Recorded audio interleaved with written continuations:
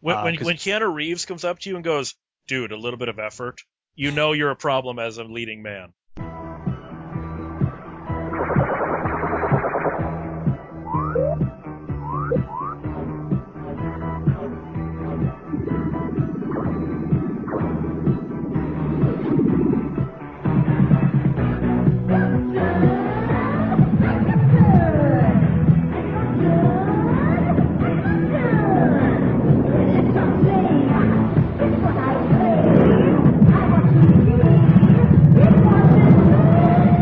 Radiodrome. It's another episode of Radiodrome, and you know what? I do this for the art of it. I can't speak for Cecil T. I certainly do it for the art of it as well. I think Skidmark Jowski, who showed up really late tonight, that's why we're running behind. I think Skidmark here, he does it just for the commerce, right? I do it for the promo at adamandeve.com, because if you go there and use the code No, you stop. Cecil has to do it. He's gimped it up before. He still has to do it right without gimping it up. I was like, oh shit, I practiced for nothing. Go to adamandeve.com and use the promo code DROME to get 50% off a single item, free shipping in the US, 3 free DVDs, and a free mystery gift. See, it's not that hard to remember, is it? I wrote it down. Of course you did. So, as you can hear, Cecil's here, Skidmark is here. That's the new name I'm giving you because, like I said, you showed up late. I was 2 frickin' minutes late. And then I said, I'll be there in a minute. 2 frickin' minutes. So, tonight's topic is going to be art versus commerce. At what point do you cease being, and I know I'm being elitist with this, a filmmaker and just start being a workman that's just making product? Before we get into any specific examples, what is your definition of when that shift takes place? I would say when you're just at a point where you're churning out product. Like there's no real thought process behind it. It's like you're just making this simply because you know that it'll turn a profit. Yeah, it's when you make the conscious decision of, I want money. I like money more than art, so I'm just going to make money. So a talking cat it is. We'll be getting to Dakota. Don't jump ahead. Do you think it's something when even money is not necessarily involved with like Tobe Hooper with making the Crocodile movies and these new crap direct-to-video movies that even he says are crap, but he doesn't care? He doesn't really even care what the final product is anymore. He just loves being on a movie set and directing movies. Is he still a filmmaker when he's just, I just want to make movies. I don't even care if they're any good. I just like directing. Well, he's still a filmmaker in the dictionary. He is making film. Well, it's not even a film. It's on digital for video. He's making a movie. So in the literal dictionary definition, it's a filmmaker. In the artistic recognized definition, no, not really. I don't know. I mean, to me, even though he's not making anything particularly worthwhile, just making it for the love of making it. So he's not looking to turn a profit. He's not looking to win Oscars. He's just making movies because he really enjoys doing it. To me, I think that's a little bit more genuine. I think that is definitely more leaning on the art side of things because he's doing something that he loves and he doesn't really care about what happens afterwards. But he also doesn't even care if it's any good. See, that's where it's tough. You know, I mean, I'm sure to a certain, that's a soundbite that he might have just thrown out there. I'm sure to a certain degree, he's got to at least want to make something halfway decent. I mean, he's not either that, or maybe he's just Ed Wood about it, where he's just, cut, print, perfect. He doesn't care. He thinks that everything is going to turn out great. Is that more naive than anything else then? Because I mean, this is the same guy that made Life Force on a 160-day shooting schedule, which is just monstrous even today, let alone for the 80s. That it's the same guy that after 2 takes, good enough. Maybe part of the passion is gone. I mean, maybe he likes doing things on a smaller scale because there's less pressure and he just kind of wants to do something. I mean, maybe he's at a point in his career where it's a hobby that he gets paid for. I can kind of see that in the Tobe Hooper case. But then you've got people, Alex, let's talk about David DeCoteau. David DeCoteau, I watched an old documentary from 1990 just last night called Shock Cinema. And it has I think the interview is from like 88, 89, because he mentions a movie he just finished that came out around that time. So I think it was a relatively older interview even then. And he was so hungry and eager to put out good product. And like he was saying that it's so hard to make a good movie on these low budgets. And then you look at the David Dakota today, and it's clear that he doesn't care one bit about the product that he's putting out, just that it's out. When do you think David Dakota folded and said, it's all about commerce for me now? Actually, I think for Dakota, it was always about commerce, because he learned under Corman and Band, who are both always about commerce. But even with both of them, there was a certain level of quality that they demanded. You know, Corman, is in his book, he mentions numerous times how certain directors, he would step in and take over directing their movie when they were not doing it good enough. Not fast enough, but good enough. They even had a certain level of quality they would not dip below. Okay, I'm going to say that for David Dakota, it came in 1996. 95, when he directed Prehysteria 3. No, because right before that, he did Puppet Master 3, which is great. Beach Babes from Beyond sounds fun. I've seen that one. It's not bad. Test Tube Teens from the year 2000, I remember seeing. And then after that is Prehysteria 3. And let's give a little background on David Dakota for what he is now. David Dakota makes movies like A Talking Cat, A Halloween Puppy, Santa's Christmas Time Village, or whatever the hell that new one is that's coming out. Oh, he does his gay interest 1313 series. He's got those, but the reason that we're saying that he has just given up, all this stuff is clearly done in one take. It's done with the onset audio all hollow and tinny because they're doing it in a large room. They all use the exact same set for every movie, which is Dakota's real life house. You can see, like in A Talking Cat, the laser pointer that they're using to have the cat do what they want. There's a couple of shots where you can see the stagehands throwing the cat into the scene. That it's clear quality has no meaning in the movies he's putting out now. It's just get it out on time, and it'll go into the red box, and we make money. That is where I see David Dakota now. He doesn't care. And I've looked at some of the budgets. They're not as small as you would think, because one of his defenders came up to me and said, dude, he's working on minuscule budgets to put out a full film. And I'm like, yeah. And you go back, even adjusting for inflation, look at what Charles Band and Corman were able to do on the same equal budgets, adjusting for inflation. They were able to put out movies with more special effects, with ADR, with multiple takes, with larger names, and with multiple locations. So that says to me, lazy, incompetent, I don't care filmmaking, doesn't it? Yeah, it does. I'm a defender to an extent where I enjoy watching his I don't give a fuck movies, but I'm not going to say, oh no, he's still making art, because he's not. It is a shame, because his old stuff, it was good. I mean, he definitely knew how to like squeeze a lot out of a very little budget. I mean, I'm a fan of, Creepazoids and Sorority Babes and the Slime Bolorama. And didn't he also do Robot Ninja, or was that somebody else? I don't think he did Robot Ninja. Yeah, I'm pretty sure that was somebody else. I'm not 100%, but I'm pretty sure that was somebody else. Because in that Shock Cinema documentary, he talks about how one of the movies he did, and I thought it was Robot Ninja, but I could be wrong, was so ultra gory he couldn't believe that they got all the great special effects that they did for as little money as they did. Again, showing he knew how to use a budget back then. Yeah, he really knew how to stretch it and just do things and shoot them well. I mean, I enjoyed. I mean, I think even I don't think that he crapped out with the Prehysteria 3, because after that, I mean, he still made The Killer Eye.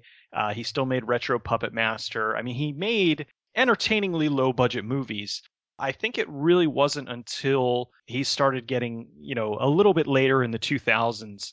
I don't want to say it was specifically the 1313 movies, but I don't know, maybe like A Talking Cat? Well, A Talking Cat, that was relatively recent, wasn't it? That was like last year, 2000, I think that was 2012 at least. Yeah, that was 2012 or 2013. So I think that maybe like 2011 or so is when he just completely stopped caring. But it was weird because I saw an interview with him famous movie trailers.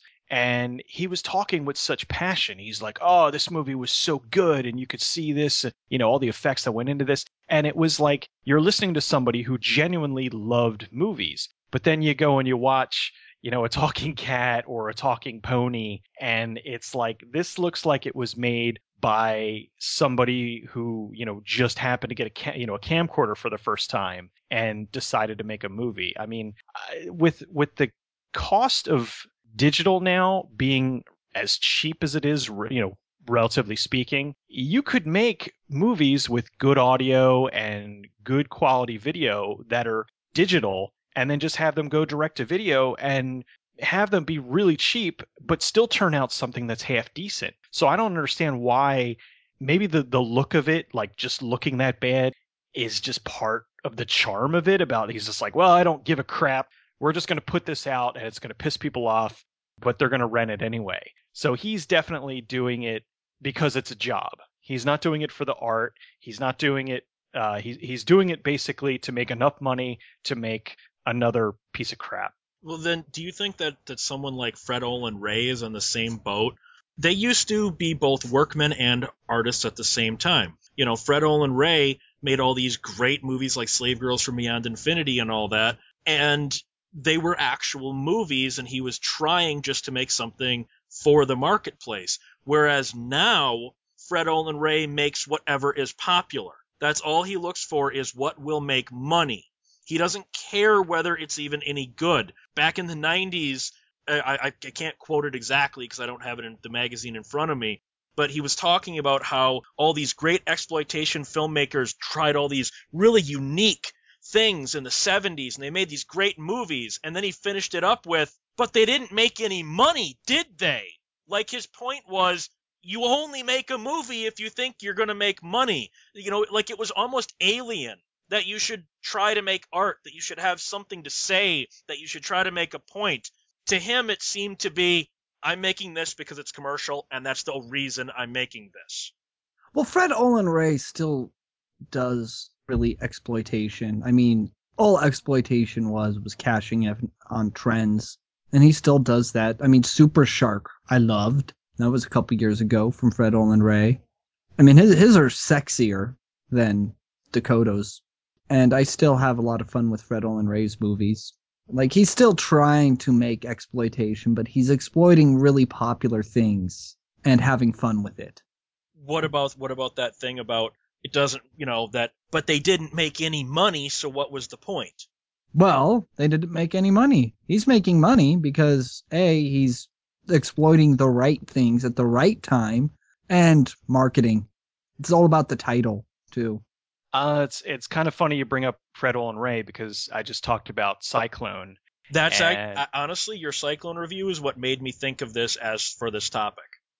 I mean, I guess it's like a lot of things. He had a lot of passion back in the early days because he was younger, and he put out really cool, fun, low budget action and, well, mostly action and horror films. And then once that market kind of dried up, he transitioned over into the softcore films for Cinemax. And now that is kind of going away, he's transitioning to the next easy money thing, which is the direct to cable family films. I kind of wish he would go back. It's an easier market because it's like, all right, well, we can go crank out some piece of crap for ABC Family. We can shoot it in like a week or two, and it's just doing it for the sake of doing it. So, but the difference though between him and somebody like Dakota is when you watch a Fred Olen Ray movie, even a bad Fred Olen Ray movie, there's still a level of quality to it. I mean, the shots, it's not Kubrick, but it's clearly somebody who knows his way around a camera and is doing things well. And the audio's good and everything's framed properly. So, which is kind of surprising considering his quote, "I'm much quicker to take the first take nowadays than I was in the 90s." Well, I mean, I guess it's kind of comes with somebody who's been doing this long enough. He just automatically knows, all right, well, we'll set this shot up. And to be fair, a lot of his movies, the Dirty Blondes Bikini Time Machine, they're shot in a lot of the same locations. So it's just, all right, set this camera up here because we know we've got this shot, have the two girls stand here, and then they go off and they start doing stuff. So, I mean, at least he's got that down to a semi-science. He unfortunately has transitioned over into doing it just simply for the commerce, but I think that, I mean, he does have the potential to actually make genuinely good movies. He just chooses not to. You've got his son making movies now too, and his son Christopher made the awesome Two-Headed Shark Attack, which was actually much better than I expected. I really did enjoy that one. Well, then let's move from that to from the individual filmmakers to the industry itself, art versus commerce. Obviously, the studios want to make money at any cost. That's kind of their point. But at what point does it get to being pandering? Because now this just came out. I'm going to read Joe Carnahan's letter to the president of MGM, okay? And I'm going to read it exactly what he wrote about Joe Carnahan being replaced off of the new Death Wish movie, Gerardo Nanja, a first-time English language director, okay? Quoting Joe Carnahan. When was this letter? This was just released yesterday. Okay, so they are making a new Death Wish movie? Just shut up. They've been wanting to do a new Death Wish for a while. Oh, okay, at least it's not Stallone. Stallone's been in development of this for about 2 years now, but this doesn't involve Stallone at all. What basically happened was Joe Carnahan has been replaced. The studio is pushing for Bruce Willis to star in this. And if you ever listen to any of Kevin Smith's stand-up, you find out that on Cop Out, he found out firsthand Bruce Willis is a real dickhole, and Bruce Willis takes over the set. That Bruce Willis calls the shots, and you just, as a director, you figure out where to put the camera. So, quoting Joe Carnahan, "You had a potential Oscar-winning film with maybe the best script in Hollywood, but because you're a coward and a dumb cunt, you now have an untested second-time director and an arrogant, lazy, aging action star that will run that poor kid into the ground. Good luck, asshole. You're a spineless, gutless turd who doesn't belong in the business. Enjoy your run as, quote, studio head, Glickman. It's going to be a short one. Fuck you, Joe Carnahan," unquote.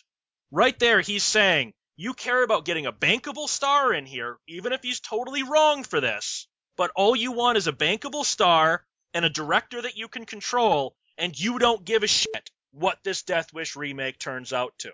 What do you think of that in the whole art versus commerce angle? Major respect to the guy for having the balls to put something like that together, because, you know, in Hollywood, everybody is so terrified to burn any bridges. And for him to throw something like that out there that's that filled with bile, you know that he had the passion to do this. He was also pissed off, you can tell. Oh, God. Well, he called him a cunt, you know? I mean, that's, in the U.S. at least, that's the freaking atomic bomb. So he really wanted to do this, and I'm curious to see, you know, what this script was like, because I know this has been floating around Hollywood for as long as I can remember. They've been trying to get this made, you know, because of the whole remake everything. I'm curious to see what the whole thing, you know, what it was like. But Bruce Willis, I mean, he is aging, and he might fit in well with the role. But I don't know, part of the beauty of it, with the original at least, was Charles Bronson was kind of not the guy you would expect to be this vicious, which is what made the originals work so well. You know, he was this small little Jewish guy who just went on a rampage and was killing, you know, all the criminals that, you know, killed his family. And that's another thing too. You know, it's like we're going to have another Bruce Willis as a cop, as an aging cop, especially now that he's been doing the Die Hard movies. I mean, granted, I don't know if it's going to have as much action in it, but I'm getting off topic. Basically, major kudos to this guy for having the balls to say that. I hope it doesn't completely screw his career over, but he absolutely was right. They got rid of him, and they brought in a director who will cower and listen to whatever the studio says, because he, more you know, importantly, to what Bruce Willis says. Or to what Bruce Willis says, exactly. And more than likely, the movie will be cookie cutter horseshit. It's a lot like David Fincher on the set of Alien 3, what he shouted into the mic. Yeah, it's amazing that 20th Century Fox is the largest movie studio in the world when it's run by absolute fucking morons. not on him for standing up like that, but I don't believe it's going to change anything. The studios have always been about money, and that's how it's been for decades. That's not going to change. They will find somebody else, not a problem, and that'll be that. But doesn't that They'll look at his letter and say, okay, well, we'll just find somebody else then. But doesn't that always happen where they would rather have the bankable star, even if they're totally wrong for the part? They need a name that somehow the studios look down on us, the film viewers. We cannot like a movie that has a great story or beautiful direction unless Sandra Bullock is in it, unless Sylvester Stallone is in it, unless Bruce Willis is in it.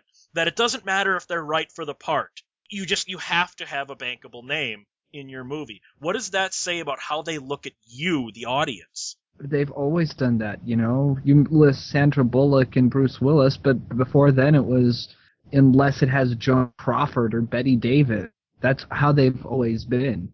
Well, that's why I love when a movie like Paranormal Activity comes along. It's a movie that costs next to no money, and it's got two people in it that are essentially nobodies. And the whole film takes place in one location, and it goes on and makes tons of money. And they're completely baffled by this, and they can't seem to understand that, you know what? Maybe once in a while, people want something different. We don't want the exact same movie time after time after time. We don't want the same stars and the same people all the time. But I'm going to interrupt you on that, but I think the audience has shown them that that's not true. Look at like Halloween 3 or Friday the 13th Part 5, or whenever a franchise tries to break away from what it was, the audience 9 times out of 10 rejects that. And the studio says, just go back to what you were doing before. I'm not talking franchises because people feel like they have something invested. So whenever there's something changing with that, people are, of course, going to fight back against it. I'm talking more about like new original properties where it's something that hasn't been done before, or it's something that has been done before, but it's being done in a different way. For example, a different action movie or horror film or whatnot. If you have something and you incorporate new characters in it, and in that case, it's really more about the story and about, whether or not it works, whether or not it's a good movie. There's so many movies that they are really cool, and then they go to release them, and then they go to change them in some particular way. Now, I love the original Paranormal Activity, but I saw it roughly about 6 months, maybe 6 months, 8 months before it got released into theaters, and I saw it with the original ending. With the original ending, it's unbelievable. It was amazing. I freaking love the movie. And then when it finally hit theaters, they didn't like the original ending. They wanted something that was more spooky. So Spielberg, who had bought the rights to it to get it distributed, originally they were going to remake the movie, but there was such a backlash and people loved the film. I remember that. I remember reading about that. Yeah, where they were going to remake it, and they decided, well, instead of remaking it, let's just release it as it is, but let's reshoot the ending. And they did the Spielberg suggested ending, which completely went against the entire rest of the film, and it sucked. The theatrical released ending of the film absolutely sucked in comparison to the original ending. So that right there showed that the studio liked it and they realized that they had something good, but they still had to kind of, tinker with it and change it to make it a little bit more marketable towards people. But doesn't that happen all the time, especially with endings where the test audiences might not like an ending? Look at like The Descent. Look at how Europeans got the real ending, whereas us Americans got the happy ending where she survives at the end. And it's a shame because The Descent is an incredible film, and the ending for that is so the real amazing. Ending. The real ending for that is amazingly heartbreaking. And then the thing that kind of bugged me about that was another one that I had imported because it was already out in Europe on DVD before it finally hit American theaters. And I had seen it as it was and thought it was brilliant. And I had some relatives who had seen it in the theater that weekend. And they were talking about it, and I was like, "Oh, you saw the crap ending." And they're like, "Well, what's the real ending?" So I popped the DVD in, and I showed them the real ending, and they were like, "We don't get it." And that's when I realized, oh my God, like Financially, the studios made the right decision. financially they made the right decision because people are dumb. It's depressing. It even goes to like 1 Hour Photo. Have you ever seen the work print, what the original ending of 1 Hour Photo was? When that was shown to test audiences, again, they didn't get it, Cecil. In the original ending, remember how the cop, I think it was Eric LaSalle, is laying out the photographs of the sex acts he was making the couple do in the room at knife point? Mm-hmm. In the original ending, all of the photographs are just like of the sink, of the toilet, of the mirror, of the window. And it was and he was looking at them, Robin Williams, so longingly that he was so far gone, he thought he did all that stuff, but he didn't. And the test audiences were, I don't get it. I don't get it. Quiet you.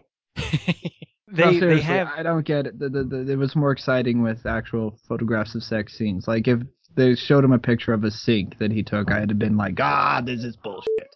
Yeah, but you're the guy that also thought the Blair Witch changed the tapes. But yeah, the first time I watched it. It's a shame. It is a recurring trend where, they do change the ending, or they take the film away from the director because they don't like the way that it's going, or something happens like the one of the producers ends up losing a ton of the money gambling, and then they have to cut the budget of the film, and then consequently, the movie suffers. So it's sad because they are looking at it strictly from a money perspective, and they want to, get a product out, and they want to get money back. And by changing the ending and by changing different facets of the film, re-editing it like they did with the Blair Witch 2, where they've completely all they did was piss people off, but they did it because they thought that that's what people wanted. It sucks. It's really frustrating, especially when you see movies the way that they're intended to be, and then you see the way that most people think of them, and then you go and you defend them to people. No. If you see it this way, the movie sucks. You can't argue with that. Sometimes I really do like seeing a movie that was the director's intent, even if that intent was total crap. And the studio was like, hey, your movie sucks. Let's change the ending to something a bit more palatable. I do like seeing the director's intent, and it does happen that they change endings all the time. So it's good to have that available, for people, regardless of what the studio's end decision was with the ending. It's good to have that original ending always available. To piggyback on that, Paranormal Activity, it has the theatrical ending, it has the alternate ending, but the DVD does not include the original ending. But then you've also got, let's go back to Stallone, the original ending of First Blood, where Rambo commits suicide rather than go to prison. The reason the studio cut it, because Stallone wanted it, the reason the studio cut it was people want an underdog that redeems himself. They want some kind of redemption, and that was seen as, not their term, I'm emphasis mine, a bitch way out. Yet that logically is where that story had to end. Am I right or wrong? I don't know. I like the ending to First Blood, where he goes to jail for what he did. It's a tough one because I do like the ending that they gave, and that's a case where I'd be curious to see both sides of it, to see how, because the alternate ending's on the DVD. Is it? Yeah. Okay. Yeah, the suicide ending's on the DVD. Okay, I'm gonna have to dig that out because I haven't seen it, but I don't know. That's a tough one because I haven't seen it, so I can't say. Okay, well then, what about when marketing takes over during the production of a movie? For instance, and I'll be talking about both films, the G.I. Joe live-action movies. For instance, the first one. Cecil, I know you're a big cartoon fan from the 80s. What is G.I. Joe's catchphrase? A real American hero. Right. You'll notice I thought it was the more you know. I'm gonna fucking hit you with my dick. A real American hero, exactly. Well, because when Paramount took over, when their marketing department got involved, Stephen Sommers hadn't even started shooting the film yet. And they said, we have to multicultural the team up, and you cannot call them G.I. Joe a real American hero. They're just G.I. Joe a real hero. Because they said the whole American thing won't play in foreign territories. So they cannot be an American-centric team because we're looking at international sales here. So we will piss on what the base of the franchise is because we want this to sell in Romania and Russia and China. Well, I think if they were paying him to make this movie and they wanted to make that money back through international sales, they should have told him that up front instead of halfway through shooting. Oh, by the way, it needs to be international. They should have told up front, we need this to be international. It's our money, so you're going to do it. Well, it also deals with the multiculturalism. G.I. Joe was always a pretty multicultural team, but look at that oft-stalled Akira remake. In the original manga, in the original anime, and in the original script that was written, all of the characters are Japanese, or because they were Americanizing it, just straight, they were a white gang, because you don't usually have multicultural gangs when they're a street gang. Well, Paramount decided, no, you have to have a woman in the gang, and you have to have a black on the gang, and you have to have an Indian in the gang, and there has to be an Asian in the gang, and we have to represent all cultures, and I'm quoting here, it makes it easier to sell overseas. Considering that the only characters in Akira that matter are, Canada and Tetsuo, Kanada, whatever. Depends on what cut you're using, but yes. Yeah, I don't even see why the other people in the gang even matter. I don't even remember them. Marketing in general are just run by complete idiots who they don't look at the product itself. They look at idiotic, stupid things that make no sense whatsoever. Going back to the Blair Witch Project 2, this was one where they had the film about 90% shot, and the marketing team went to Erlinger and was like, hey, we don't want you to use the characters' real names in the movie. And it's like, we already shot almost the entire film. We can't go back and change their names in post. That's ridiculous. Going along the lines of that, where somebody decided that they couldn't sell G.I. Joe as a real American hero overseas, even though G.I. Joe has been a real American hero since it was invented. Since the 60s. Since the freaking 60s. It's absurd. It's ridiculous because they're not even giving it a chance. Like they automatically assume that it's not going to do well by changing a fundamental thing about the film. And it just goes to show that they have, in the end, they don't have faith in the product to kind of stand on its own. They just come up with these ridiculous things that they have to alter, and then it just changes the product. And in the end, I still enjoyed the two G.I. Joe movies, and I know. But I mean, I wasn't looking at them as anything other than big explodey fests. And they were, for what they were, I enjoyed them. But, would something like calling them a real American hero have changed that much about it?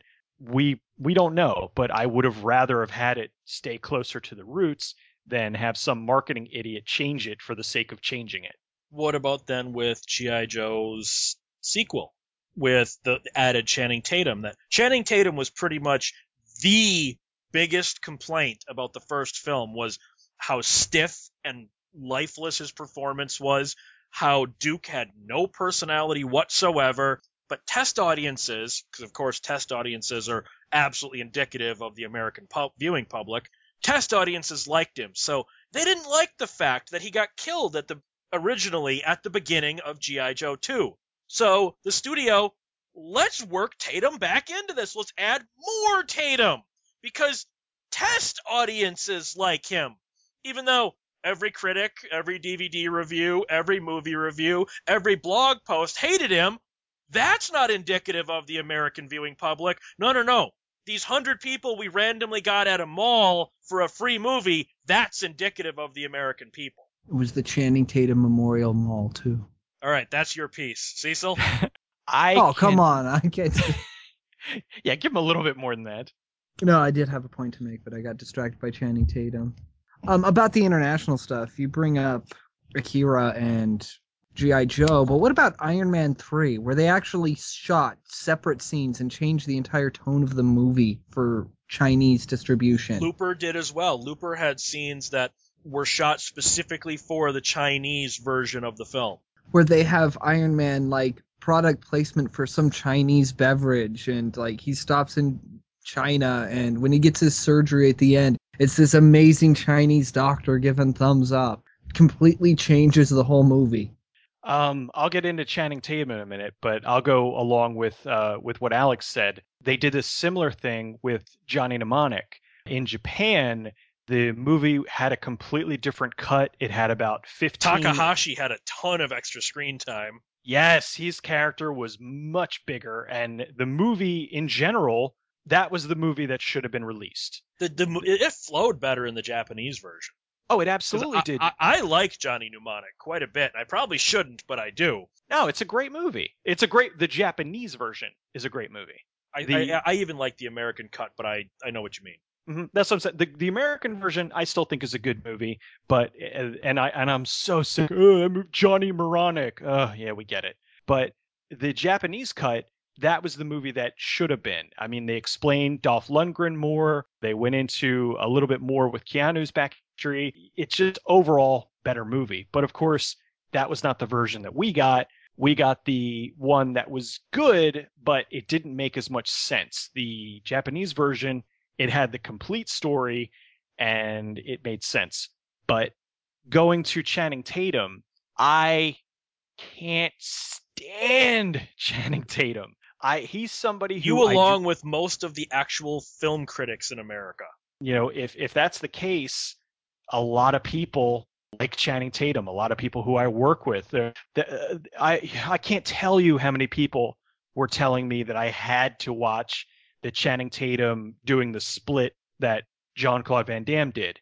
And it was the most horrendously unfunny thing I'd seen this week. It's, oh, he can't do it and he fell down and he hurt his balls. Oh, that's not even a little bit funny. I don't get, he's not charming. He's a terrible actor. He's completely wooden, and he's just to me, just seems like an unlikable guy. When Keanu Reeves comes up to you and goes, dude, a little bit of effort, you know you're a problem as a leading man. Yeah, dude, emote. Yeah, he's so bad. In every movie I've seen him in, he delivers the same bland wooden performance. There's no difference between character to character. And the thing that really got me, and I'm surprised that they even allowed this, with G.I. Joe 2, they killed off his character relatively early. And then, like you said, originally it was earlier than it ends up being in the film because people wanted more of him. And so they shoehorned in an additional 10 minutes of footage, and they delayed the film almost a freaking year to get the additional footage in there. And it added very, very little, because it was a scene of him with actually it was 2 scenes of him with The Rock. And it kind of went to show how much better an actor The Rock was over this guy. Yeah, it's just, they completely delayed the film, and it had to piss off Hasbro, because they already had the action figures and everything on the shelves, and it was like, oh, the movie's going to be delayed. It was a stupid movie. It was a stupid move for them to do, and I would be amazed if somebody didn't completely get fired. Well, then what about the people that are responsible for, when you see a movie that just, you go, oh my God, this is this awful script. And I'm talking big budget at this point. And you know, you've got a director that clearly doesn't know what they're doing or is in way over their head. I'm not going to name who this is because I know the person in real life and they're a friend of mine, but a certain writer I know said it's all about the money. That when you're hired to say, just for example, to write Nightmare on Elm Street Part 47, you just do the work, take the money, and let them deal with whether the script is any good or not. And I think that is the definition of everything that is wrong with Hollywood. I'm just going to do my job. It's now your job to figure out what to do with it. My thoughts are, if you don't like the studio system, don't work with the studio system. Problem is they have all the money. But the thing is, this writer I'm referring to said, If they're going to offer me $40,000 to write Nightmare on Elm Street Part 47, Freddy Goes to the Beach, I'm not going to say no, even though I know there's no way the end product will be any good. So where does that fall in that line? Well, it depends on what you're going to do with that $40,000. John Sayles, he sold off screenplays to finance his own directorial career, and he made some great movies as a director, but he also had to sell a lot of stuff to studios and let them do whatever they wanted with those scripts. So in order to do it, that's the same thing Orson Welles did. He did all those movies, in the 70s and 80s when he was relatively unhireable, all those voiceovers for the documentaries and all these crap movies, all because he was trying to use the money to get his projects off the ground. But doesn't that still kind of make you a sellout, even if you're doing it for the right reason?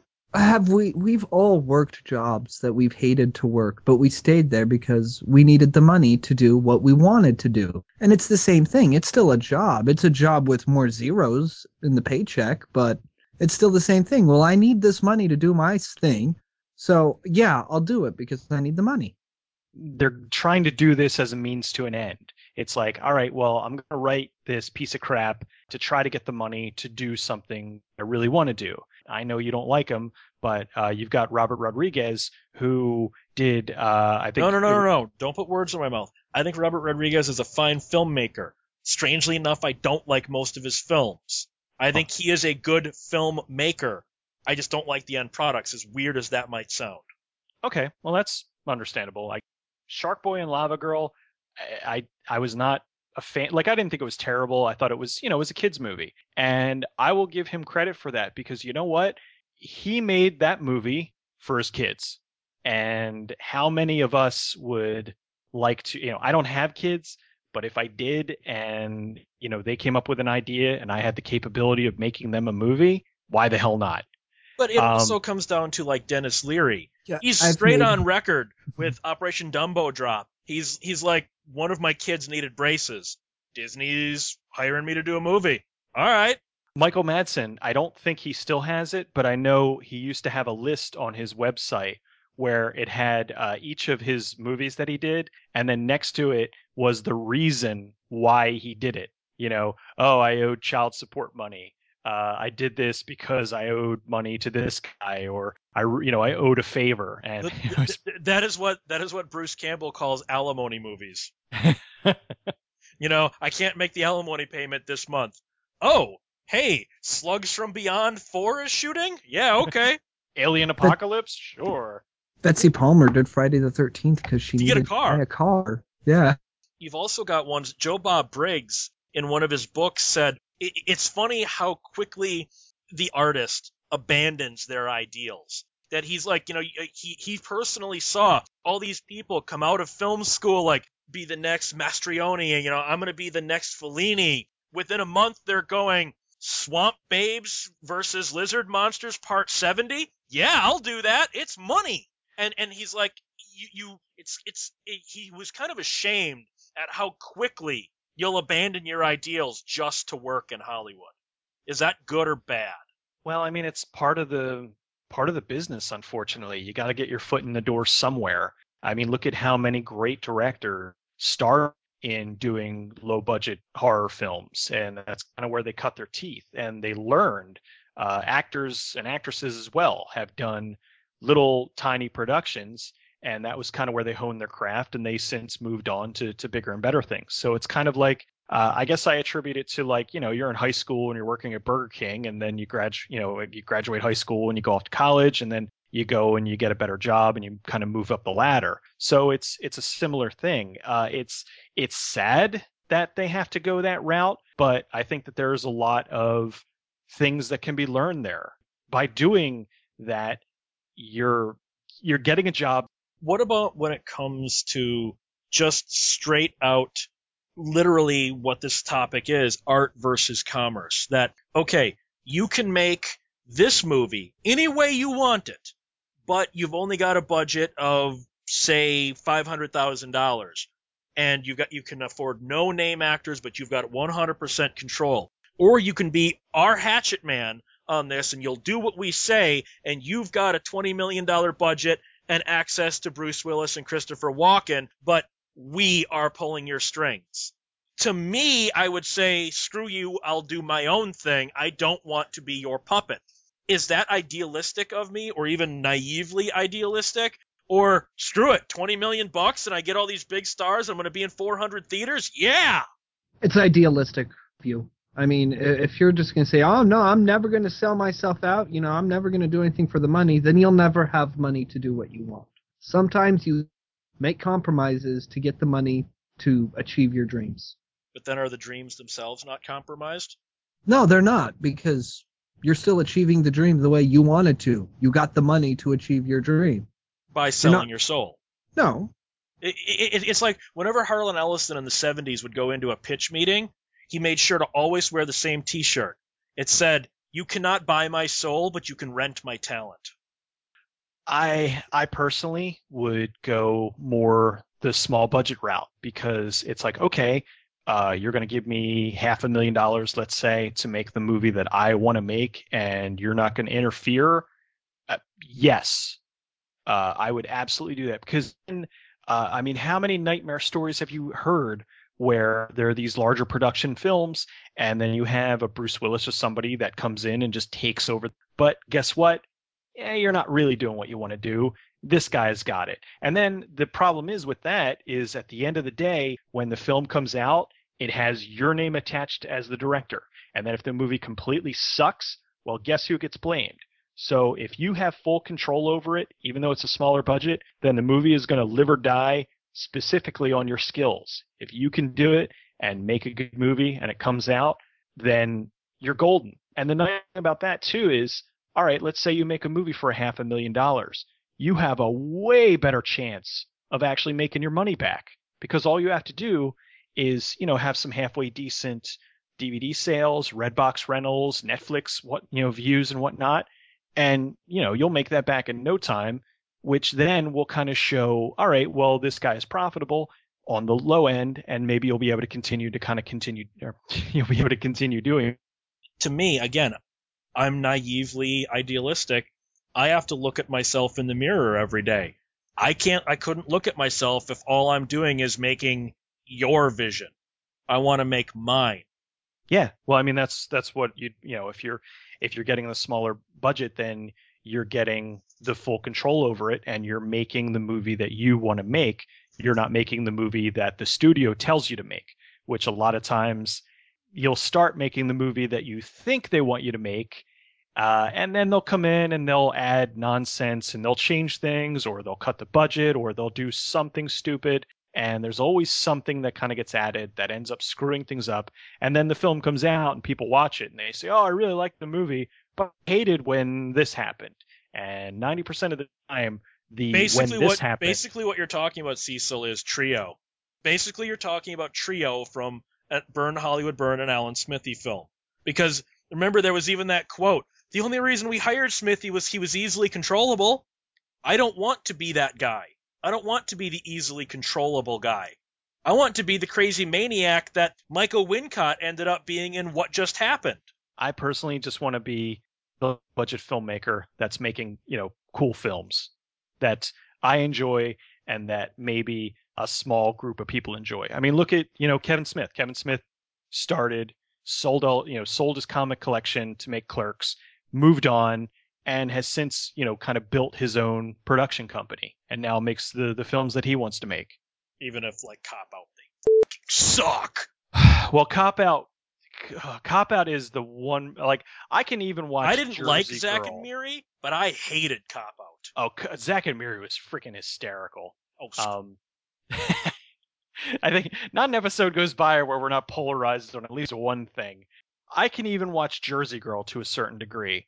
Jersey Girl's bad, but Carlin steals every scene he's in. Oh, absolutely. I think that, the movie does significantly get better once J-Lo dies. It's still, it's sappy, and it's like, all right, dude, you wanted to make, kind of a family film, and it still had a little bit of that Kevin Smith comedy to it, but it definitely was a lot softer. Cop Out was just complete and utter horseshit. To me, it was an aptly titled film. Yeah, it absolutely was. Although the original title was A Couple of Dicks, but the studio let him go with that. Right, but that's why I'm saying what he ended up with kind of described the movie itself. Oh yeah. Well, I mean, it was a combination of Bruce Willis taking over the production and Tracy Morgan being the polar opposite of funny. Well, you need commerce in order to make art. I mean, you need the money in order to make art. And sometimes you have to do a project you'll regret. A lot of actors have done it, a lot of directors have done it, a lot of writers have done it. And sometimes you do have to sell yourself out. Now that's in order to make art. Then you have the people like Dakota that have given up on the artistic end of it and just want to make money. And if that works for them, I have no problem with it. Because, I mean, nobody is saying A Talking Cat was a piece of art. I mean, Dakota's not out there saying this is the greatest movie ever. I mean, he's like, he made it for the money. Good for him. It's still a business. Movie making's still a business, and sometimes art doesn't pay the bills. Studios do screw with things way too much, and they should have enough faith in their directors to actually make a good film. Really annoying when they say, okay, here's the film that we've decided on, here's the director we want to attach to it, and then the director starts, and then for whatever reason, they decide to start meddling with it. And it's annoying because you've never heard, I would say the majority of the time, you've never heard of somebody going, you know, this movie was really bad when the director did it. Thank God the producers stepped in and changed it. Every now and then that happens, but the vast majority of the times, it's the director who was right and the producers who came in or somebody else involved came in and really screwed things up. So it's a shame because they still do need to make money, and I think they worry too much about marketing it and putting the right people in the movies and casting people who are completely wrong for the film to the point of where it ends up hurting the film. So we're kind of stuck in a quandary because they need to make money, but they're going about making money the wrong way. And something is going to have to change in Hollywood before we get an alternate on that.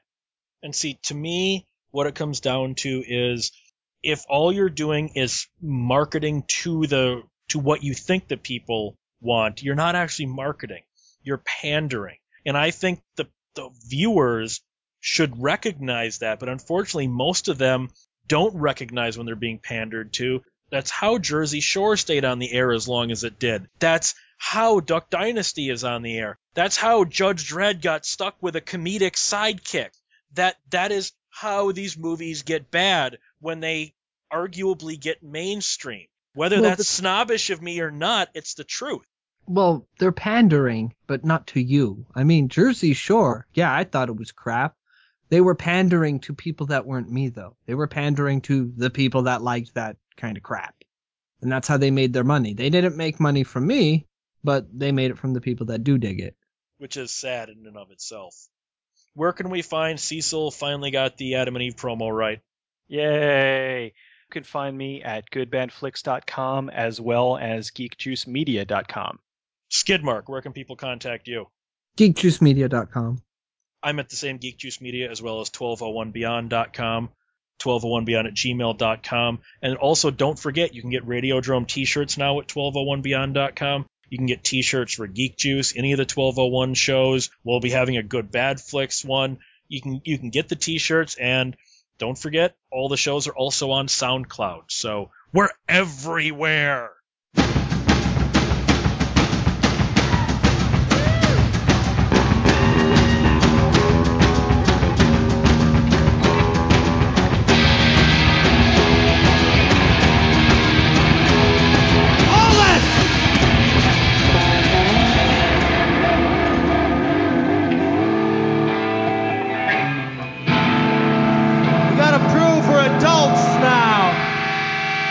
We're not a punk rock band, we're a new wave band.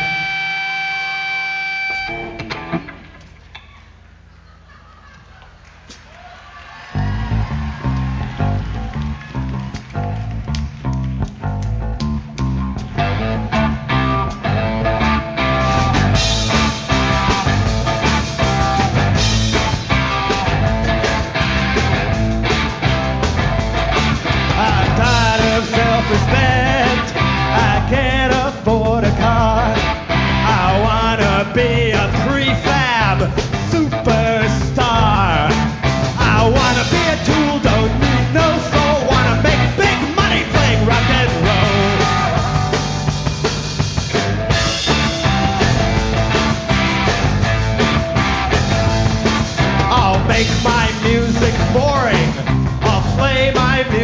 slow.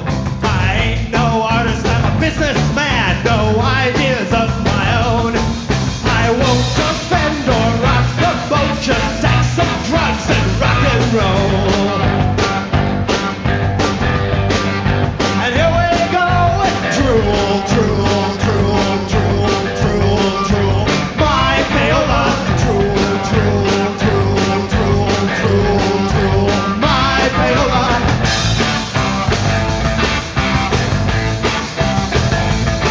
You'll pay $10 to see me on a 15-foot high stage. Fat ass bouncers kick the shit out of kids who try to dance. If my friends say I've lost my guts, I'll laugh and say that's rock and roll.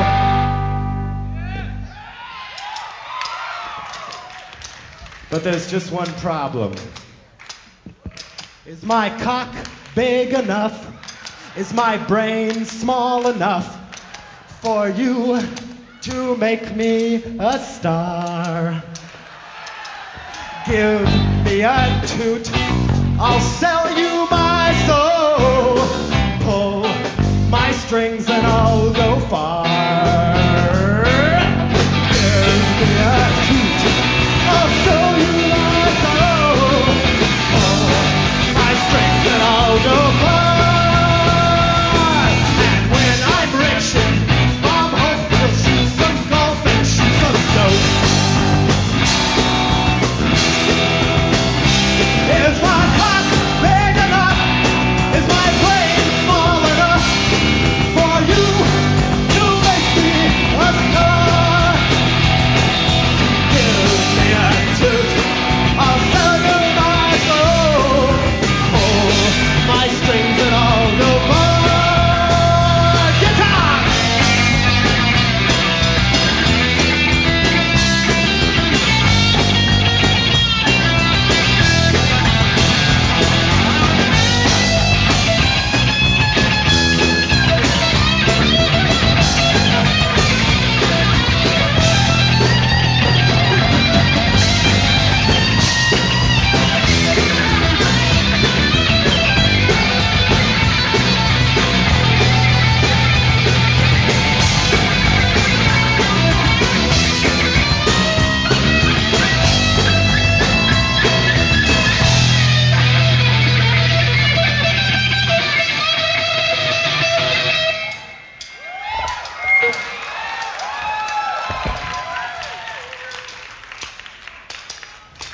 Everybody put your hands together. Is my cock big enough? Is my brain small enough for you to make me a star? Everybody sing it one time. Is my cock big enough? Is my brain small enough for you to make me a star? Shut up and dance, everybody. Is my cock big enough? Is my brain small enough for you to make me a star? Give me a toot, I'll sell you my soul. Hold my strings and I'll go far. One more time. Give me a toot, I'll sell you my soul. Hold my strings and I'll go far. And drool, drool, drool, drool, drool, drool, my payola. Drool, drool, drool, drool, drool, drool, my payola.